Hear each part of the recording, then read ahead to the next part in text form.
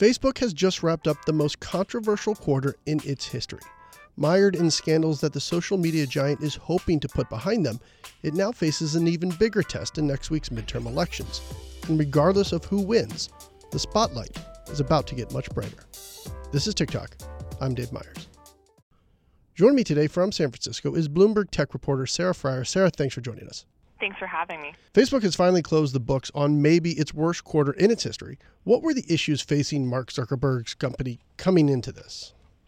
Well, this quarter, it wasn't just about the financials. It was also about the fact that the company has all of these broader problems, right? They have the midterm elections looming just a bit away next week. You have issues like the security breach that they disclosed in September, where 14 million people had very sensitive information exposed, and 30 million people had what's called the access tokens to their Facebook accounts taken. All of that was on top of the fact that the main company's company's main product, the Facebook newsfeed, is just slowing in growth. It's so big that it can't really get much bigger from here. And analysts who have sort of baked into Facebook this perpetual growth machine are having to come to the realization that really the future of Facebook is going to look a lot different. So when you take into account that breach of security of user information, and you take in the slowdown in growth, overall, how was it, though, for Facebook? I think it was tough for them. I think that this year overall has been tough for them. This is a year where their CEO and chief operating officer both had to do testimony in front of U.S. Congress. Mm-hmm. They have been widely scrutinized. You know, they released one thing in the quarter that barely got mentioned yesterday. They released this portal device for video chat in people's homes. It got widely panned by critics. This is probably the most innovative hardware thing Facebook has done ever. But when they announced it, people were just like, who would ever put a Facebook camera in their homes? Mm-hmm. So this company is really dealing with a tough amount of public scrutiny, but the reason earnings were not as bad as they could have been is we still saw user growth go up. And in the main markets where Facebook makes money, the U.S. and Canada and the Europe market, they were still pretty stable in terms of growth. People aren't abandoning this platform the way we may have feared that they would. So people aren't abandoning the platform. It's moving forward. It passed this big third quarter test. But now it looks at a new test next week with the midterm elections. And we know they have a war room monitoring misinformation and whatnot when it comes to the buildup to the midterms. So it seems on the surface it's doing a lot to address the concerns of users and, frankly, the concerns of Washington. But how do we know these efforts are successful and even meaningful? I think Facebook, the midterms is going to be a test for the public's trust, but really they're looking ahead to the 2020 election. They know that they don't have the right procedures in place. They know that they're behind on all this stuff, and they can roll out this midterm war room and say that it's going to be better, but in reality, we are still seeing a lot of misinformation, a lot of manipulation of the conversation happening on Facebook and on properties like Twitter and YouTube.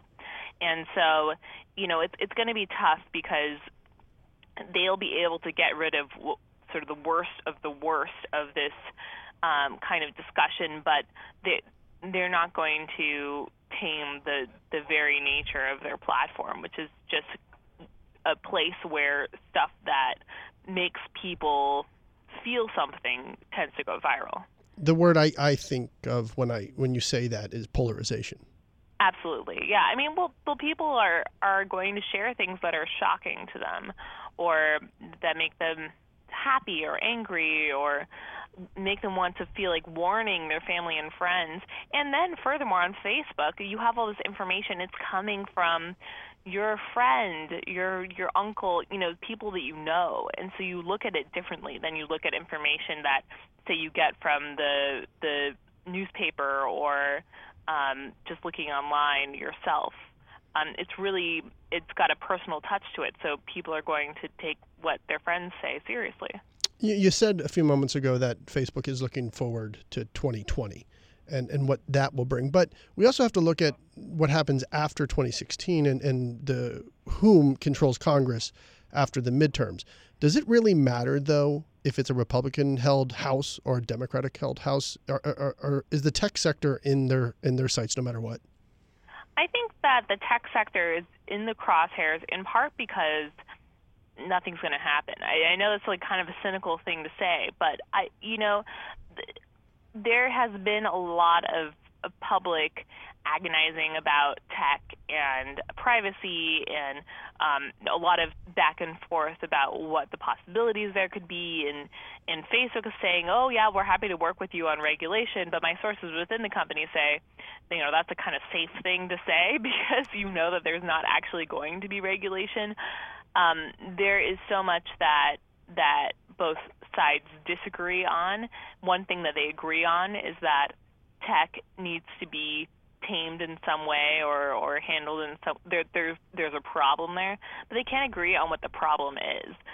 Some people think that it's a privacy issue. Some people think that tech is censoring content. Some people think that tech companies aren't taking content down fast enough.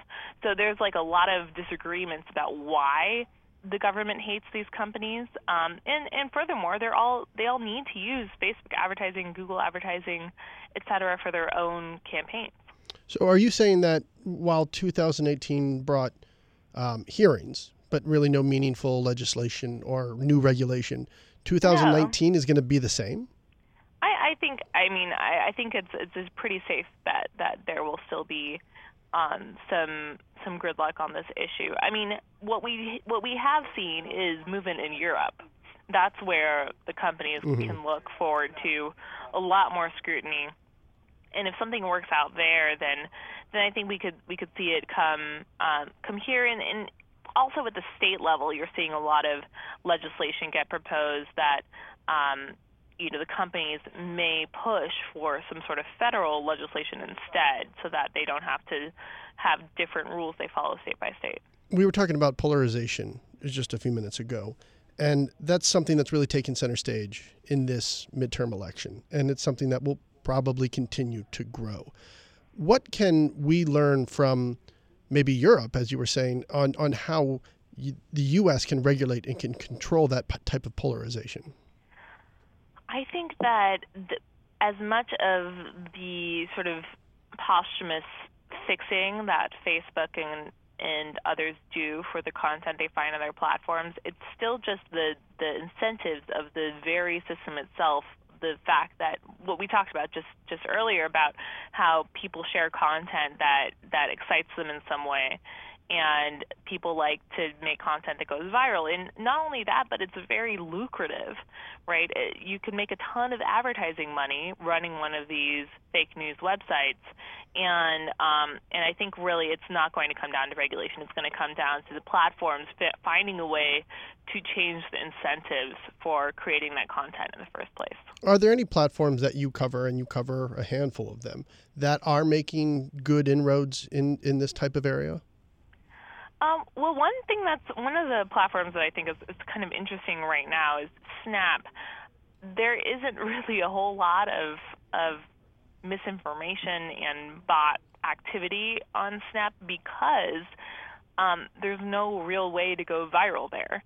So there's no real incentive for that to even happen, and people really only follow those who they want to follow. So it's just a very different world.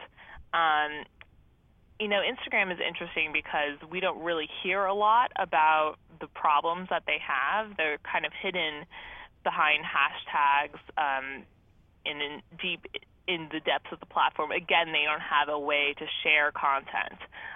But there certainly are still terrible things happening there. It's just not coming to the surface the way it does on Facebook and Twitter. I don't know whether that's better or not. When we look at Facebook's third quarter report yesterday, we saw revenue jumped 33%. We saw the monthly active users was at about 2.27 billion, which is up 10% from last year. And you have to ask, what incentive does Facebook have to get better if polarization is seemingly good for business? Well, I think we're not seeing a lot of downsides to the way that things have gone so far, except for all of the bad publicity, and also the employees are very concerned now about the company's impact on the world. The Silicon Valley is a place where a lot of people like to work for companies that are mission-based and have a good impact on the world, or at least are able to market themselves in that way. They like to, sort of tell their friends they work somewhere that they're proud of. I feel like every company, every place is like that. And if people don't like working on things that they think are harmful to society, then that might help change things too. So change might not come from without, but it might actually come from within. It might. Sarah Frier, thank you. Thanks for having me. Make sure you follow Sarah and her reporting on Twitter. She's at Sarah Frier. That's a TikTok for today. Thanks for listening, and please head on over to iTunes and let us know what you think. I'm Dave Myers. You can follow me on Twitter at David F. Myers, and you can get all your updates 24/7 at TikTok.